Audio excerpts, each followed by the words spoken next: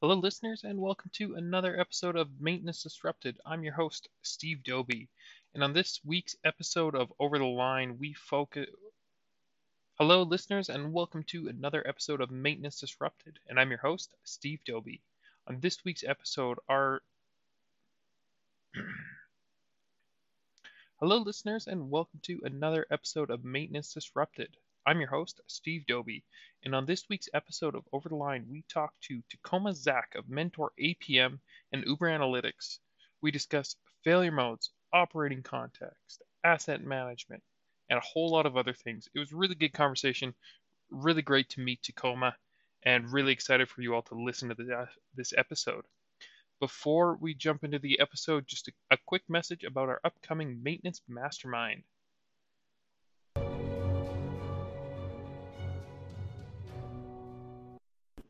Hello, this is Steve Doby, and I want to tell you about our upcoming Maintenance Mastermind, Mobile Equipment Edition. In this mastermind, we have 5 experts covering 6 topics over 12 weeks focused around mobile equipment and the people who maintain these assets. Each topic will have a training video, an interactive workshop, and a group assignment which we'll review in another workshop. Joining our mastermind session, you will learn how to manage your mobile assets better, you will connect with experts in your field, and meet others in the mobile maintenance field that can help support you for many years into your career. This training is for everybody: maintenance managers, engineers, planners, technicians, anybody involved with maintenance on mobile assets would be a great fit for this course. Registration is $1,500 plus tax, and if you're a student or unemployed, please reach out and we'll work together to make sure that you can still attend this course. For more information, go to our website at www.maintenancedisrupted.com.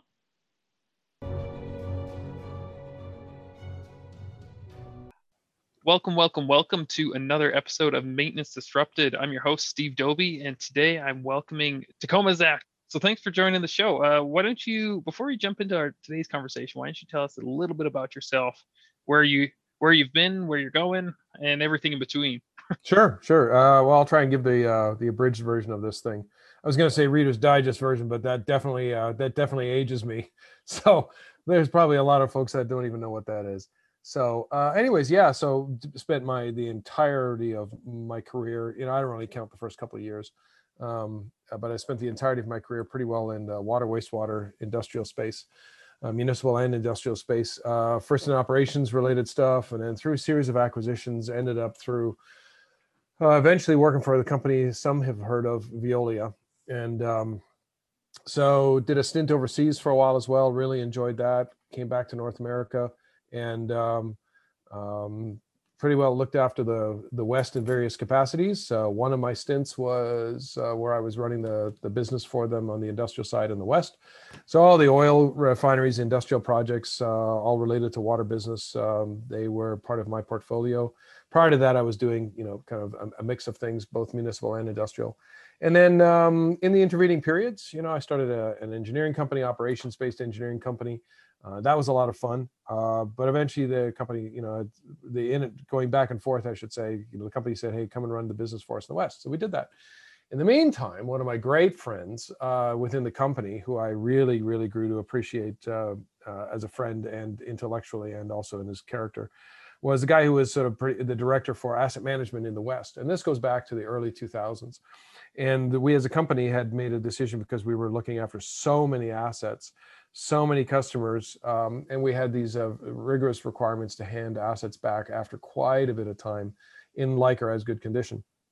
So the notion of asset management and best practices in maintenance really became important for us.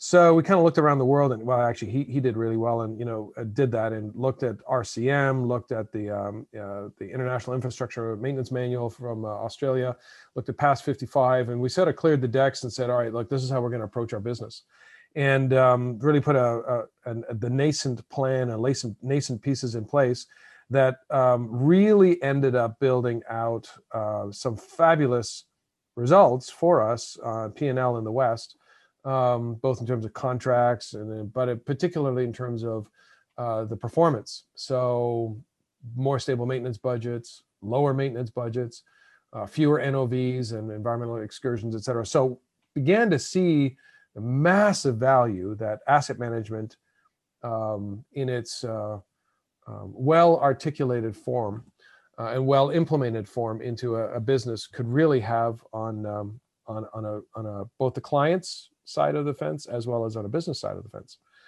So back in let's see, what was it, end of 2012, beginning of 2013, I left again, but this time to go take over the company that my friend had started up, that he had left the company a few years earlier, that focused on the unique approach that we apply to understanding our asset portfolio's risk and criticality. And so when you look at, in fact, somebody else within the company had said, look, you can't really start an asset management program unless you understand how critical your assets are. So we did a lot of work on really trying to understand the difference between risk and criticality, what the different standards, the ISO standard said. And then, so fast forward, so we built a real nice business out of that, bringing those learnings and stuff to customers. And really, we wrote a book as well on how to make criticality analysis simple. In fact, I think that's the name of the title, Criticality Analysis Made Simple, published by Reliability Web. And then in 2016, we were looking at saying, there isn't any commercial off-the-shelf software that allows us to do what we always wanted to do as people who held a P&L, but we're really keen and interested in doing asset management and doing it correctly and looking at asset performance and maintenance practices and saying, how do we coordinate this effort? How do we have a tool inside the company that really sort of pulls it all together? So in 2017, I took another business partner of mine. We started, John Clow. We started another company called Mentor APM, which we think it's the best CMMS, asset performance management software out there that really embodies asset management. Our task is to get other people to believe that too. So that kind of takes it full circle. So there was a lot of time spent actually in the field. I cut my teeth on actually physically building pilot plants and operating them and living with what we built. And then eventually sort of, went up through the ranks and eventually here's where I sit. Yeah, that's excellent. Yeah, no, thank you for that. I think that puts a lot of context around everything you're working on, and I'll make sure if people are looking for you, I'll put the link to Mentor APM into the podcast description. So you and your wife are running Mentor APM. Is that correct? Well, John, the primary ownership is between John Clow and myself, and John Clow has an excellent integration business, PSA Process Solutions Assurance, and we got to know each other for a number of years ago, and had always thought we could do some really, really good work together. Jen runs the marketing department for both Uberlytics as well as Mentor APM. Since some of the work that would be really valuable to do in a municipal or industrial context involves criticality analysis, but all the software resides in Mentor. So that's the ownership is kind of split between, there's two minority partners, Jen and a guy named Caton. Yeah, for sure. So I was talking with her before I got you on the show here, and she sent me one of your quotes, and I really love this quote.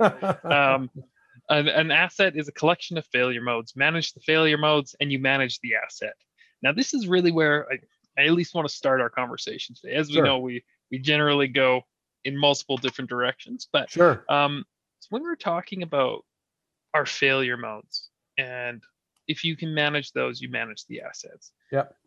What are your thoughts? Because there's a lot of different schools on thoughts on what a failure mode is. Is it just this high level, doesn't really tell you anything? Is it this detailed, we know the bits? Like, how many hours have we got? Let's just start with what is a failure mode. It's a reliability and maintenance podcast, so everybody that's listening has an idea, and I'm always curious to see if our ideas actually match each other. Sure. So sure. No, this is actually really something that we've given a lot of consideration to, and the reason is that because it is a little bit, I don't want to say nebulous or nondescript. So, we're also friends with and fans of the Al-Anon network. And so Marius and I, we've had chats about this kind of stuff as well. And some other folks who are, I would consider them sort of the sages in RCM and that sort of thing in maintenance. And I don't presume to put myself in that same category. Although I will say, I think we know quite a bit about risk and criticality. But so when I look at a failure mode, when you think about it, an asset is built out of the components it's built, the design it's built, the materials that were selected, and each of those has ways that it can fail. So, if you've got two identical pumps, but with slightly different materials chosen, there may or may not be a failure mode that resides in one of those pumps that doesn't reside in the other one because of a materials choice. So, but when you talk about what is a failure mode, I mean, we've seen everything out there from like, it broke. Well, that's not really a failure mode. That's a state, that's a condition, so to speak. It's busted. But then some will say, well, we had a bearing failure. Well, all right, now we're getting closer. But what really busted in the bearing? Was it that the oil had water in it? Was it because there was some particulates in it? Was it because there was another foreign material in the oil, or perhaps it was the wrong kind of oil that ended up promoting corrosion? Or it didn't do its job properly, so you had pitting, or there was a manufacturing defect where there were little micro pits that then eventually grew, and that sort of thing, and built on one another. So when we think about what is an honest to goodness, legitimate, foundational, at the rock bottom, you can't go any further failure mode, it's probably something like erosion, corrosion, nuclear degradation, thermal degradation, something at the at atomic or elemental level. But most people don't talk that way. And, failure modes need to be accessible to the people in the field. They need to be accessible. By that, I mean that you have to be able to understand them. They have to be able to relate to them. So we have to put human, or in our context, English language, but whatever language you're using, you have to put human language against it. So when someone says, well, we had a bearing failure, you're getting close. And maybe, the better thing is, well, we had a bearing failure and the root cause was, oil had water in it. Okay. So go ahead and interject. Go ahead. Sorry, I was just going to say, I think and this is where I think a lot of the conversations start to break down and the confusion feeds in is, okay, you've got your failure mode, you've got your root causes, you've got your, or at the very least, the physical root cause, and you've got, and like other standards like ISO 14224 throws in failure mechanisms. And so how are all these things fitting together to build that story of your asset? Yeah, excellent question. Unfortunately, I don't think there's one ring to rule them all yet. But I think, the work is moving forward, and I think there's more and more good stuff being, written out there. Marius has actually written a new one, RCM3, which I think, it capitalizes a little bit on that, but the focus is a little bit more towards, doing criticality on it, which I think is a wise move overall. But, when you look at the confluence between, or the world between root cause and failure mode, I mean, it's failure mode, when you think about it, is something that says, okay, here's an asset that's made up of components. The components have design in them. They've got material selection. Something in them failed. So we could, we're getting close into what a real failure mode is. The root cause tells you why it failed. So I guess I look at it this way. If you have a bearing that fails, and let's say the bearing failure is because of poor lubrication, well, okay, if you selected the right lube, but you didn't put it in there, then the root cause is some sort of operator, or you just didn't take care of it properly, so you didn't get the right amount of lubrication in there. So you ended up causing some sort of material degradation. So in one sense, the failure mode is some sort of material degradation. The root cause is you didn't put oil in it, or grease in it, or whatever, or you put the wrong one in, or you let water get into it, right? So it is really it's actually very complicated, and it is complicated in the sense that everybody seems to have an opinion on it. Maybe it would be good to have a standard out there that sort of articulates these things. You mentioned 14224, but I'm going to pause here and let you, because we're supposed to be having a beverage over this thing in a pub, right? Yeah, well, it's, and I guess the question is, and maybe this is not going to be a popular question or But how important is that distinction? Like, does it matter? Do we need a standard, or as long as it's defined within an organization, that's good enough? And as long as we have those processes built within an organization, like it's not great when you go to an organization and they say, this is a failure mode, this is, and it's, pump broke. That's not helpful. Right.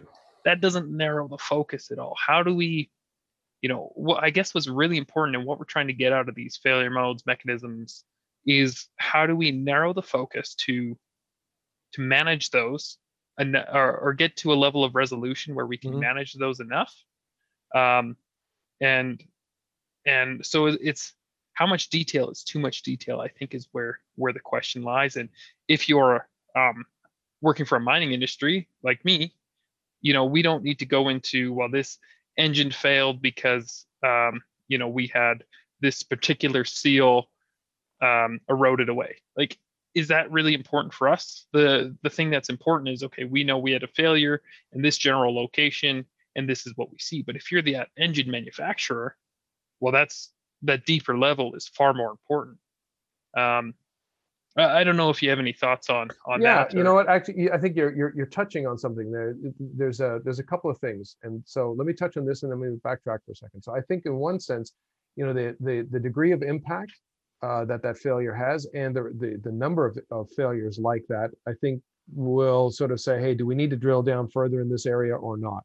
Maybe we've got a wrong material selection. Maybe we shouldn't be driving this thing over into such a dusty environment, or whatever it is. So, but I think that the notion of the degree of granularity is extremely important to the nature of the industry that you're dealing with. And if good enough is good enough, then let it be good enough. So if it's good enough to say, hey, we had a bearing failure because of the greasing, and if that's sufficient, then someone else might say, well, is it because we didn't grease it properly, or is it because we got water in it? That's probably enough to know to prevent it from happening next time if you do something about it. But it's touching on the other notion, and that is driving to action. And that is, a lot of this data is useful if and it's valuable if you end up using it and driving to action. If you collect all this stuff and it sits on the shelf and nobody's changing what they're doing in the field, then what's the point? I mean, it's so that's one of the things we struggled with.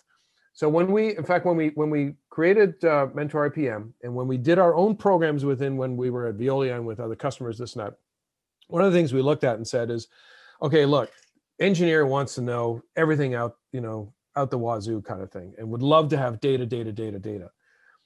But if you do that to someone in the field, you're going to get garbage back because you're just going to overwhelm them. Like if you give them a long list of failure modes without curating those failure modes to say, hey, wait a second, you're dealing with a pump and you're dealing with rotational aspects. So I'm going to give you these 5 failure modes that apply here. Then you might actually get some useful information back. If you don't give them enough information to just say, well, tell me what happened, you're going to get free form and you're going to get it broke, and that's not useful either. So that interplay between what's enough to be useful, what's not too much so that it doesn't overwhelm, really, we have found kind of depends on the industry, the length of time that people have been there, the how do I say this? Well, if you work for Intel, you probably have to have a very high degree of education if you're going to look after their clean rooms. That's not necessary, and very specialized education. That's not necessarily a value added if you're a guy out there cranking a valve at a sewage plant. You can get by with and do a great job with less specialized formal education. So you kind of have to look at who are the people that you're dealing with. I mean, if you're going to go to NASA and look after rockets, you probably need a PhD just to don the door, so to speak, or be a hyper specialized individual. So the notion of granularity, I think, is important, that it's useful, that it's accessible to the people that you are asking to use either the software or gather the information from. But then when you go back again, I never actually answered the question about a failure mode as a collection, or an asset's a collection of failure modes. But I think this is where the management comes into it in terms of the granularity. And if you say, look, I know that an asset's going to fail in 6 potential ways, make up the number here. Let's say it's 6 potential ways. Then you would say, I got to cancel the call here, 6 potential ways. You say, okay, cool. I know I've got these 6 things that can go wrong. So what I'm going to do is I'm going to put some plans in place, some PMs that are going to address those failure modes, so I can either sense that they're happening sooner, so that they don't fail, or at least that I can plan for the outage. And also to see, okay, what kind of PMs am I doing that actually do they really address the kind of failure mode? But the thing is that some of those failure modes will rise to the top sooner than others, depending on quality of the construction, but also the context that asset finds itself in. So if you can figure out and say, hey, I got a lot of stop starts, so I better do some things and manage the failure modes that relate to stop starts, versus I'm trying to push sand through a pump because there's a bunch of junk in the water and it's really gritty and I'm going to have erosion going on. Well, then there are failure modes there that you probably need to be looking for. And so that's what we mean by, we say, look, understand what an asset is built like, understand the context it's in, know what failure modes are applicable, know which ones will rise to the top based on the context, because those will be the ones that dominate, and try to do something to sense those failures ahead of time and intervene appropriately. And that's what we mean when we say, hey, an asset's a collection of failure modes. If you manage the failure modes, you're managing the asset. Yeah, absolutely. And I think that operating context is such a huge point that we often miss, because it's you get your new asset, you get your pump, your supplier sold you on, hey, it's going to last this long, it's going to provide this output, and then all of a sudden you look at it and you start running it and it doesn't last that long.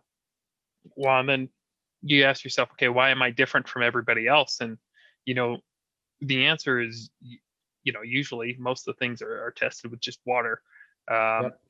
And so you have to adjust your expectations, but so few of us actually put those expectations, because so many of us aren't actually involved in that asset acquisition process. And so we get whatever asset we get, and we have to deal with it, we have to maintain it, and we never go through that back step, or if you're lucky enough to do an RCM proactively before you start. And I laugh as I say proactively, because RCM should be a proactive step, but so many organizations where we're in legacy facilities that have been around for 40 years, and we're doing an RCM now on what's already in place, and it's an interesting kind of world to manage the assets that were chosen for you, and go from there. So we recently had somebody on that was kind of part of that commissioning and startup phase, and yep, his story was a lot different than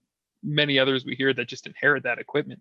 And so when you're managing a facility, or trying to manage a facility that you've just inherited, like there's a lot of big challenges, and a lot of us are overwhelmed with the amount of stuff. So how do you go about that? Like, yeah, you come to a new facility and you look at the place and everything's reactive. Like, what is your first instinct? Where do you start tackling those issues? What failure modes do you start looking at to build strategies to make meaningful improvements? Sure. No, that's actually a very large question. In fact, that's something that we faced often. So I'd say there's actually kind of a multi-pronged approach. The first thing we always do, and if we're talking about in the context of asset management, which is an overarching coordinated approach to derive value from the assets, you got to make risk-based decisions. So the first thing we always do is say, okay, which ones are your most critical assets, which ones aren't? And if they don't have a very good, solid foundation, that we always recommend that they do one, and that they do one in a way that's very quick, very meaningful. We happen to have that approach, but that's beside the point. So our thing is always like, first off, you've got to understand where your most critical assets are. Second of all, we also think that, RCM is an extremely valuable exercise. But to be honest, we always look at things from a return on investment perspective. So a criticality analysis, and then ends up becoming a risk, giving you risk information, is kind of we look at it as the foundation of any kind of asset management plan. And the reason is because it prioritizes your efforts. It prioritizes where then you should do an RCM, where then you should do a condition assessment, where then you should first, and where then you should actually spend the money on ongoing condition monitoring. The second thing after that is that when you finally, when you understand, okay, where are my most critical assets, then I would say, yeah, take a look at the failure modes, look at the work history, look at stuff that's been going on, and see if you can find any common patterns. I'll say this: a pump is a pump is a pump, meaning, it's gonna, if you have a Grundfos pump and it's the same design, it doesn't matter where it is. The failure modes are all the same. What's going to be different is you're up in Alberta, right? Yeah, Or BC. Calgary. Up in British Columbia. Okay. Yeah. Okay, cool. How cold's it get in the winter there? Oh, -30. Okay. Well, I'm in Arizona, so we're the other end of the. We're at the gateway to Hades down here. So our asset experience is going to be different. We might get down to freezing temperatures once in a while in the winter, but generally speaking, our assets run at extremely high temperatures. You guys have freeze thaws and freezes. I remember when we worked at Chrysler up in the Toronto area, we had lines that would basically the first winter, it was a new design, blah, blah, blah. Next thing you know, you got a sodium hydroxide line that's, split and there's spilling hydroxide everywhere. So, you look at that and you go, oh, okay, now we have to, fix that thing. So one, there was a failure mode that wasn't thought about. Two, the context was not thought of. And it's the same asset. It's the same kind of pipe anywhere else. The trouble is that if the context is different, if you're going to have freezes or you're going to have high temperatures or you're going to have stop starts, those are the things which are going to tell you which failure modes are going to distill to the top. And those are the ones you probably have to pay attention to. But I got to be honest, to us, I want to say it's secondary. That's the next step.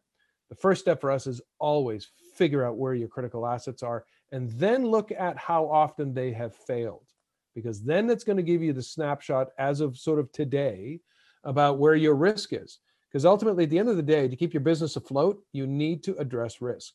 And you've got to spend resources on mitigating that risk. To be honest, like if you drive down the highway and you've got old cracked tires, there's a huge risk there. If you don't spend the effort on those tires and put something new on them, you're gonna have a potentially a fatal accident. So when we look at that and you say, like, if you figure out what the risk to your business is, that's where you spend your efforts first. And RCM is a fabulous tool. Failure modes are the way to to get down to that, figuring out what's the smartest thing to do to that asset to keep it running, assuming Yes. it's cost effective to keep running. Yeah, absolutely. And it's funny, I was the cold weather one's always a good point of conversation for operating context because it's so variable around the world. And Oh yeah. I was just having a conversation about electric cars, and we were talking about the applicability in Canada with the cold weather versus other countries in the world where they don't have the cold weather to contend with, because the life that you see, or at least the charge that it holds, Yep. and range availability is much different. So like me living in Sparwood, if I want to go to Calgary, which is kind of the nearest by big city, 2.5 hours away, what do I have to, is an electric car feasible for me? And going through this decision and risk, and like, okay, I've got 2 small children. If I jump into an electric car with them, what are the odds that I make it to this location or this location? And that is part of the acquisition of assets, is that risk-based decision process. Yep. Of, okay, am I just pushing it? Is there a charging station on the way? Is 45 minutes enough to get of charging? Is that feasible in what you're doing? And you can look at that whole journey and the failure modes that can be introduced in between, and then that conversation changes, because as soon as you hit the winter, it's like, okay, yeah, I could get 400 kilometers of range, but now all of a sudden I'm only getting 200. Now, is it still feasible to purchase that electric vehicle? And yeah, and that's a massive purchase decision. And then you look at countries like Norway, which have very similar conditions. And in fact, are arguably worse because they're cold and humid. And you see how they've rolled out something and managed that risk, but it obviously took a big investment from their government to set up the charging stations and things along the way to account for that. But it's that investment into managing the risk, which is really important. And when we're talking about cold weather, and it's a secondary thought, but in terms of criticality, it's in every single conversation. Yep. I was working with one plant, and it was a chemical facility, and brand new, looks great. It was designed out of Texas, and they had all this piping running outside. Yep. And they No commissioned heat it, tracing. started it up in the summer, no Yeah. heat tracing. Whereas you Yeah. look at every other chemical manufacturing plant in Alberta, and there's no pipes outside. It's all That's right. closed in. Yep. Yep. Everything's inside except for this one. Yep. Yep. Yep. And so it's like that operating context and those failure modes of which failure modes you're going to see, because it still is a failure mode, like freezing in Arizona. It still hits. But what's the risk of that happening? Pretty marginal. Well, it's not a dominant failure mode because we call them dominant failure modes Yeah. because the operating context, while that failure mode can exist, it doesn't surface very often. So you're absolutely right. If something isn't a dominant failure mode, you sort of implied it by saying the risk isn't really high. For us, it was actually the opposite. In fact, we've used this example quite often because it was firsthand experience. So driving across the desert, let's say you want to go to California from here and it's January, no problem at all, right? And there's a number of things that would happen when the kids were younger. What's the entertainment system like? Because driver comfort is impacted by the degree of yelling going on in the back. So, and just driver distractions. But we did this trip, you do this trip in August, and there is at least 4.5, 5 hours across an extremely hot desert. When that air conditioner breaks, that's actually very, very critical. It's not as critical as the tires or the fuel system, but it's up there. Well, it broke on us one time and it was 4 hours of the hot 115 degrees, 4 hours of wind, just like a hairdryer blowing at you like that. It was horrible, absolutely horrible. So, the time of year actually can change what assets, even within a portfolio, become critical. Because if you got cooling technology that's required for those summer periods, or you have heating technology that's required for those winter periods, the heat tracing is a massively, or the enclosures that you're going to put something in, depending on how you manage the risk, is a very, very critical piece of equipment at times of the year, right? Yeah. So, well, unless you're at the North Pole or South Pole, I should say, then it's all year long. So, well, and my primary focus is in mobile equipment and the time of the year. So like you have the suspensions on the big mining trucks. As you look at those, and what affects their reliability the most is the time of the year and the underfoot conditions that it's driving over. Mm-hmm. So if in the spring and you're getting that freeze thaw like you're talking about, so it thaws for a couple hours of the day, trucks run through, and now you got these big mounds of dirt that are just frozen ice blocks that aren't the easiest to clear out. And so that'll change things a lot. But even within Canada, so here in Sparwood where I am, those underfoot conditions are very different than if you go down to the Okanagan, where it's a little more arid and stuff. And even though winter, they still get the freeze thaw cycle, but they don't have the same geology and same moisture and everything. And so it's quite different. And like it on the surface, you look at these two places and you're like, they're pretty much the same. Winter temperatures generally will get down to the same range, yet their operating context is quite different. Exactly. And it's amazing how many people lose sight of that. So you had a bunch of engineers, very smart engineers, design a plant from Texas, forgot about the operating context, right?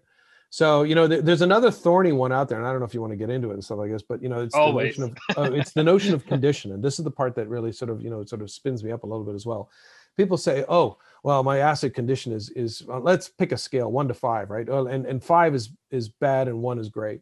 So brand new asset's a 1, right? So it slides down the scale. Eventually, you could have 5, and let's say 5 is broken.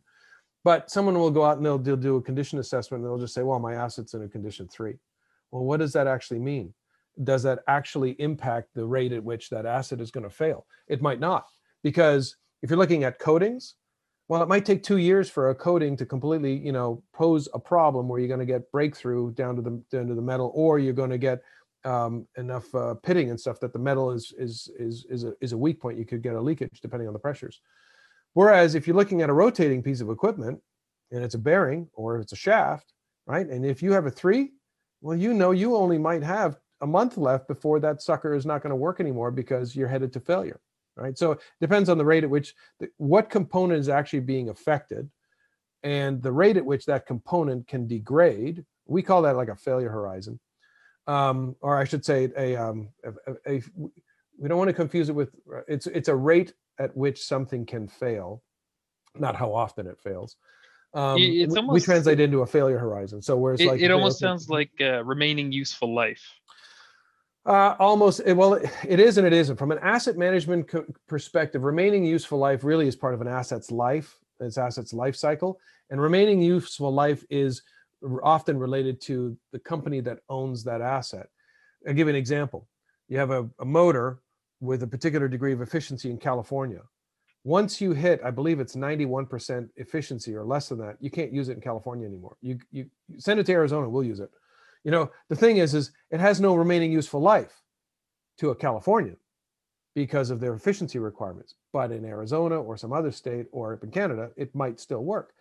Then you say, oh, okay, well, this asset's no good for me. So you transfer ownership. So an asset's useful life really is about how long that asset can actually continue to do something of value.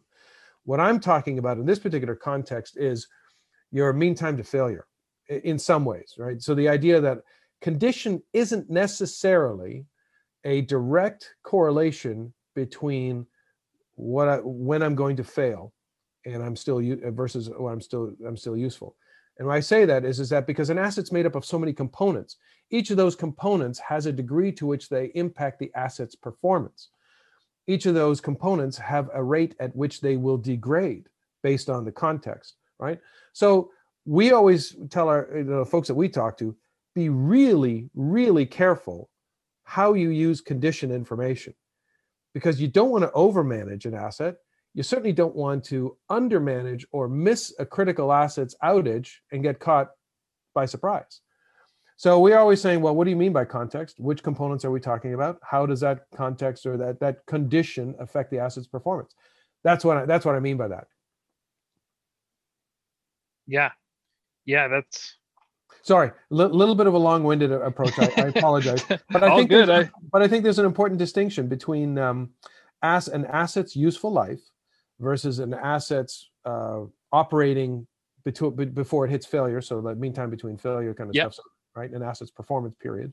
And then, we look at sawtooth curves a lot. So in fact, our software captures all this information, allows us to look at sawtooth curves and say, hey, this asset's starting to get too expensive to own because your performance period is shrinking too much. So you're up and down too much, and you're not able to get the performance back to where you want it to be. So that curve starts declining, right? And it's actually a very, very important aspect. And each individual component has a sawtooth curve as well, right? So because a bearing and a shaft is going to have a different set of rate of failure as the coating, or you got a volute in a pump and you're pushing sandy stuff, or, and that's going to erode things away. Or if you've got decent coatings and you're pushing acid or caustic, it might last longer, right? So so like and correct me if I'm wrong, it's the P to F curve that we're really talking about. Yeah. The different rates at which the P to F curve is going to degrade. And go ahead. Yeah, and so each one of those has its failure modes, or each failure mode, I guess, is represented by that. Correct. And then based on your operating conditions is the rate that is how long or short that curve is. Correct. How steep it falls off, right? Yeah. And when you started detecting it, how far down the curve are you? Right. So, if you're not using very sophisticated sensors, or you're, going out doing spot checks, I don't want to say at random, but, not too often, well, you might actually be pretty far down the curve, and then you don't have a lot of time, right? Yeah. So then you have to know how important that asset is. Do I need to act now, or do I have time? Right? Yeah, absolutely. Yeah, it's not for the faint at heart in some ways. There's a lot of really cool stuff to talk about. There's a lot of really cool things to give consideration to, and no facility, no, even within the same company, it's not always quite the same. No, and it's hard to calculate. It's hard to understand. Like, when is, where's that P? Where's that F? The F is pretty obvious. It stopped functioning. You've got your functional failure now. What? And then the other question too, in different industries, is what's a reasonable time frame for lead time to know? Is 1 week enough time to turn that from a reactive to a proactive thing? Depends on your industry. What is big enough? Yeah, and or is 3 months? Like I've seen it too, where they've got 3 months notice, and they're like, "That's great. We plan 2 weeks out. If it's outside of that, don't let us know."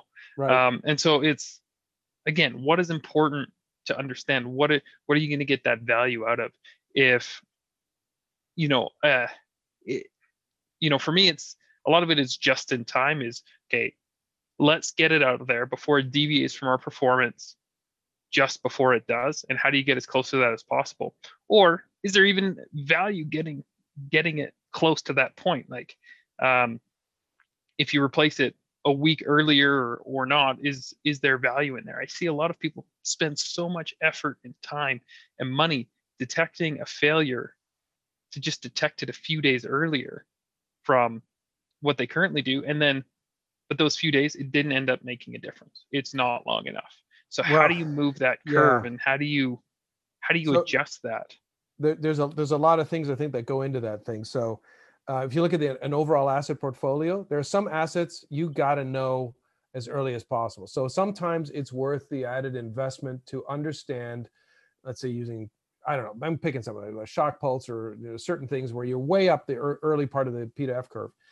Generally speaking, if you're trying to drive someone to action, one of the things we did is we basically suggest, we have a library of failure curves in our software for all the different types of assets that we've got in there.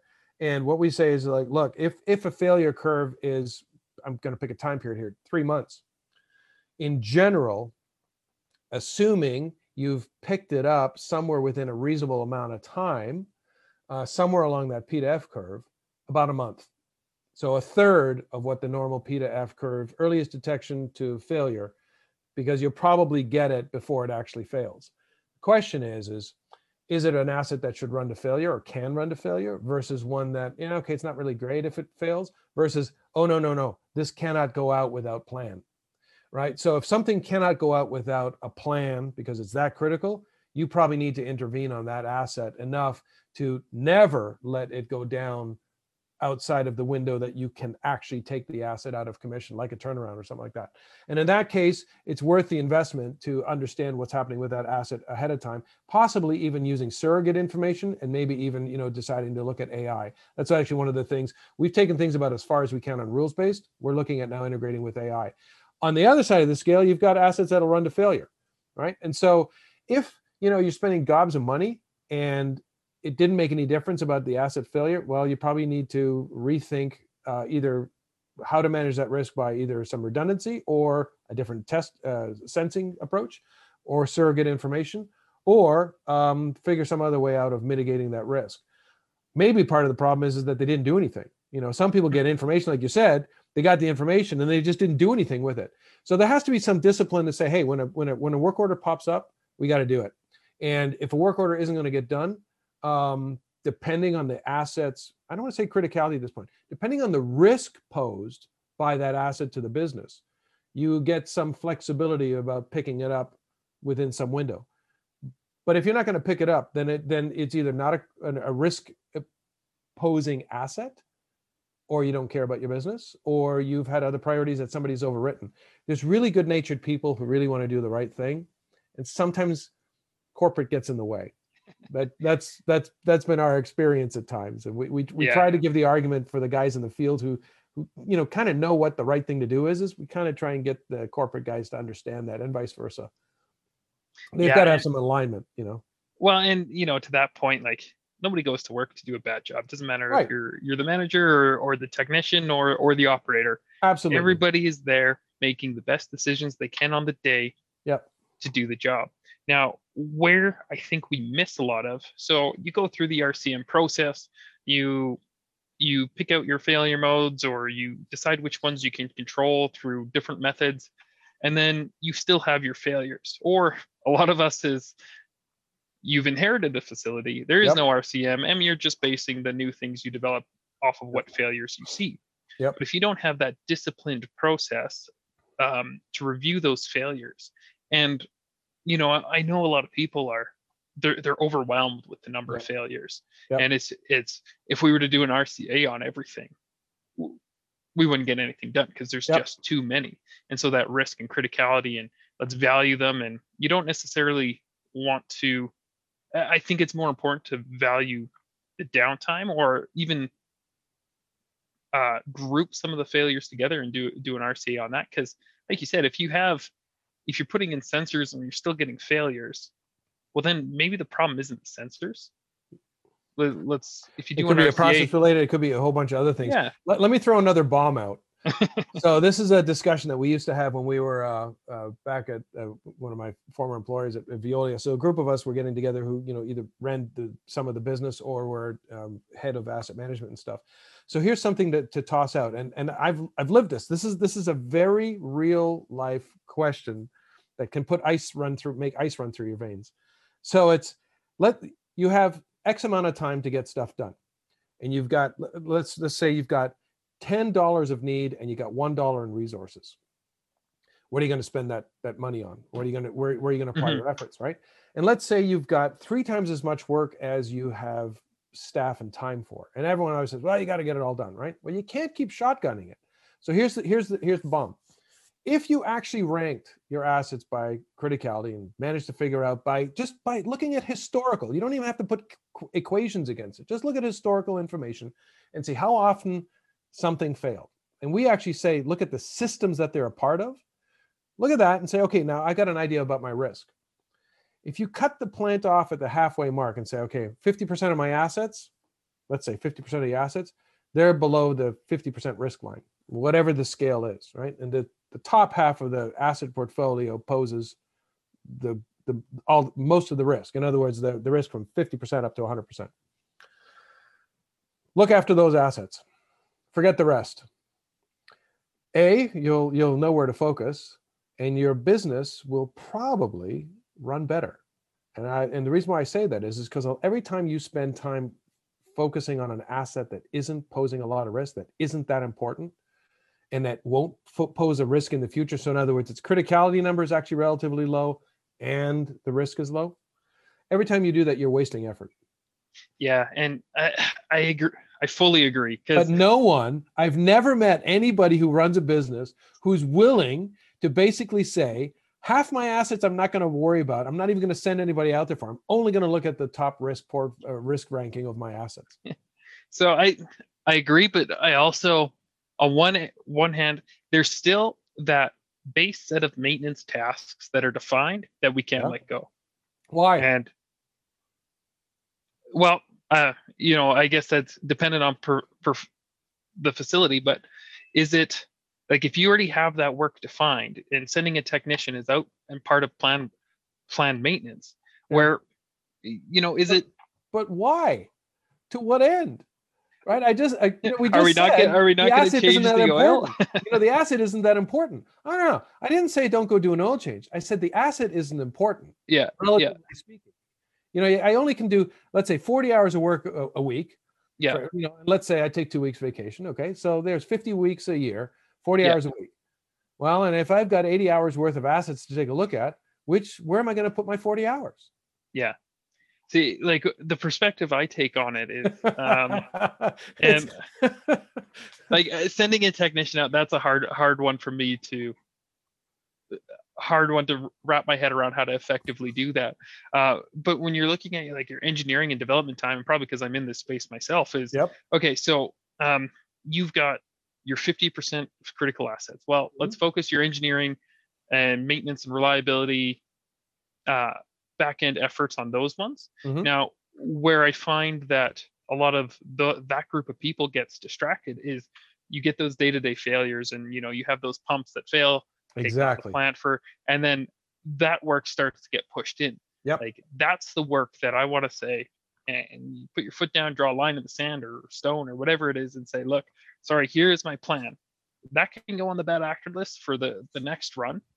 But this is my plan for the next 6 months. I need these 6 months to get these things over the line, because if I fix these things, well, 5 of those other failure modes that we saw, they're going to go away too, because we're fixing these systems and processes that are part of this other failure mode.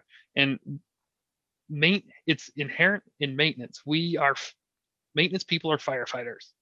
Every organization, or most of them, I shouldn't say everyone, gets rewarded on getting equipment up quickly and getting things done quickly, instead of necessarily getting them resolved fully, because you don't see the benefits of being it resolved fully for sometimes 3, 4, 5, maybe longer years. Um, and Yep. you're not in that job. You may not be in that job. You might not even be at that company to see that again. But Yep. what you can feel and is tangible is what you can fix today. And it is a Yep. huge paradigm shift to move to that next space. Absolutely. And in Um, fact, you've articulated, several things in there that are a problem with almost every organization. One, it's the tyranny of the urgent. Oh, something broke, I have to fix it. Well, if you're spilling water or something all over the place, yeah, you have to stop it, but I don't know if I have to fix it.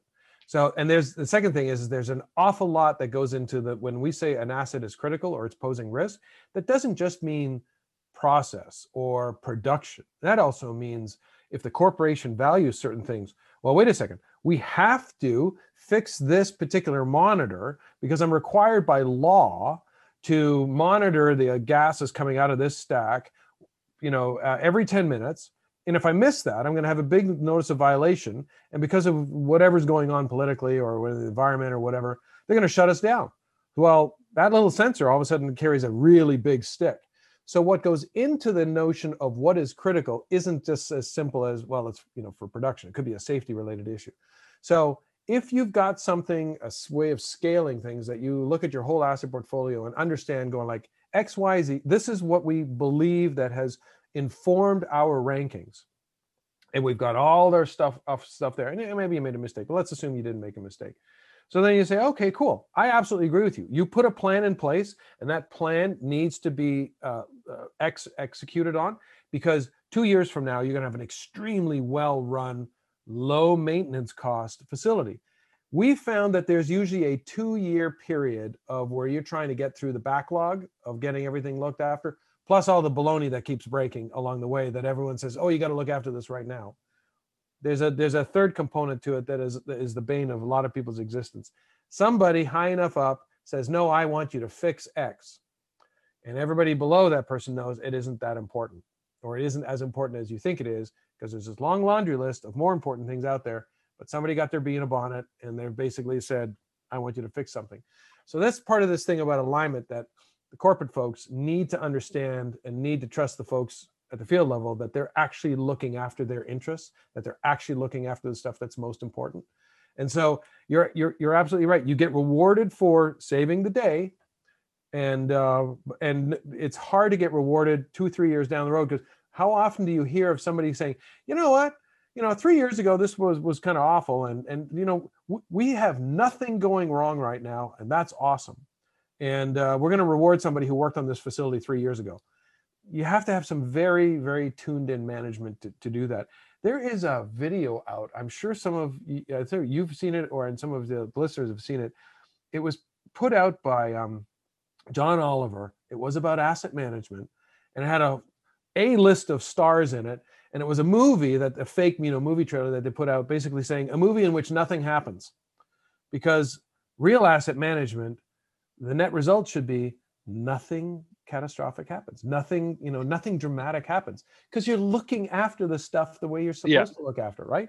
Yeah. If we were allowed to look after our industry, our municipal operations, the way most of us want to look after our vehicles, we might be in a better position. Yeah. And I fully agree. And I love everything you just said. And I would love to keep talking about it more. But we are running out of time. So I want to make sure that you get an opportunity to, before we close out, is there anything like Mentor APM, your company? I'll be sure to put that in the links. But is there any, how can people find you, or do you have any upcoming presentations, conferences, or anything else that that you want to let people know so they can get more of Tacoma Zach? Sure. Actually, yeah. It's at mentorapm.com. So it's MENTOR APM, all one word. So Mentor Asset Performance Management. That's what the acronym APM stands for. .com. We have a number of videos on there too that we've done about criticality analysis and about asset management, et cetera. We just did one with the Mobius Institute, where again we talked about a similar set of topics. There's a book, Criticality Analysis Made Simple, that you can pick up on Amazon. And check us out as far as the software is concerned. We really went to ourselves, the customers, our business experience, and said, what do we need to not only meet, promises, but to do more than the Maximos and the Oracles and all the other commercial off-the-shelf software out there, but that really deals with the nitty-gritty about how to actually manage assets so that you can actually do asset management. That's us. So give it a check out. Look at a couple of modules. We've got a new module coming out. There's criticality analysis in there, so that's really easy to do. Hierarchy builder, so you can easily build different versions of hierarchies and all that. And I realize I'm getting into a sales pitch here, so I want to be careful. But the coolest thing is, I'll tell you, on this very issue that you and I were just talking about, this is actually something we went to a couple of customers on, and this has been a passion of mine to build. So we built it, and it's basically a load leveling, resource leveling module. So it looks at, you can sort your entire asset portfolio based on criticality, risk, condition, or priority, whatever gut feel is. And it will prioritize all your PMs and all your work orders according to those things and level them out based on the staff resources you have, including how efficient staff is and availability and all that sort of stuff. And it gives you a 5-year window to see, hey, I think I need more people to get all this stuff done. Or Mr. Management, you want me to look after my whole asset portfolio? I'm sorry, I only got enough resources to look after the top 25%. You want more? You got to give me more people. Those are always the most fun conversations. Oh, yeah. Oh, they are.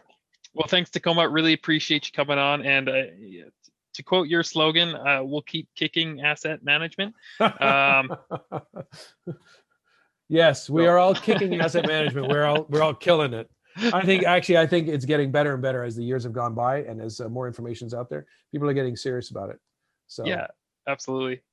Well, thanks so much for your time. Well, Steve, thank you so much. I really appreciate the opportunity. This has been a lot of fun, and like I said, if we had 4 hours, I'd go for more.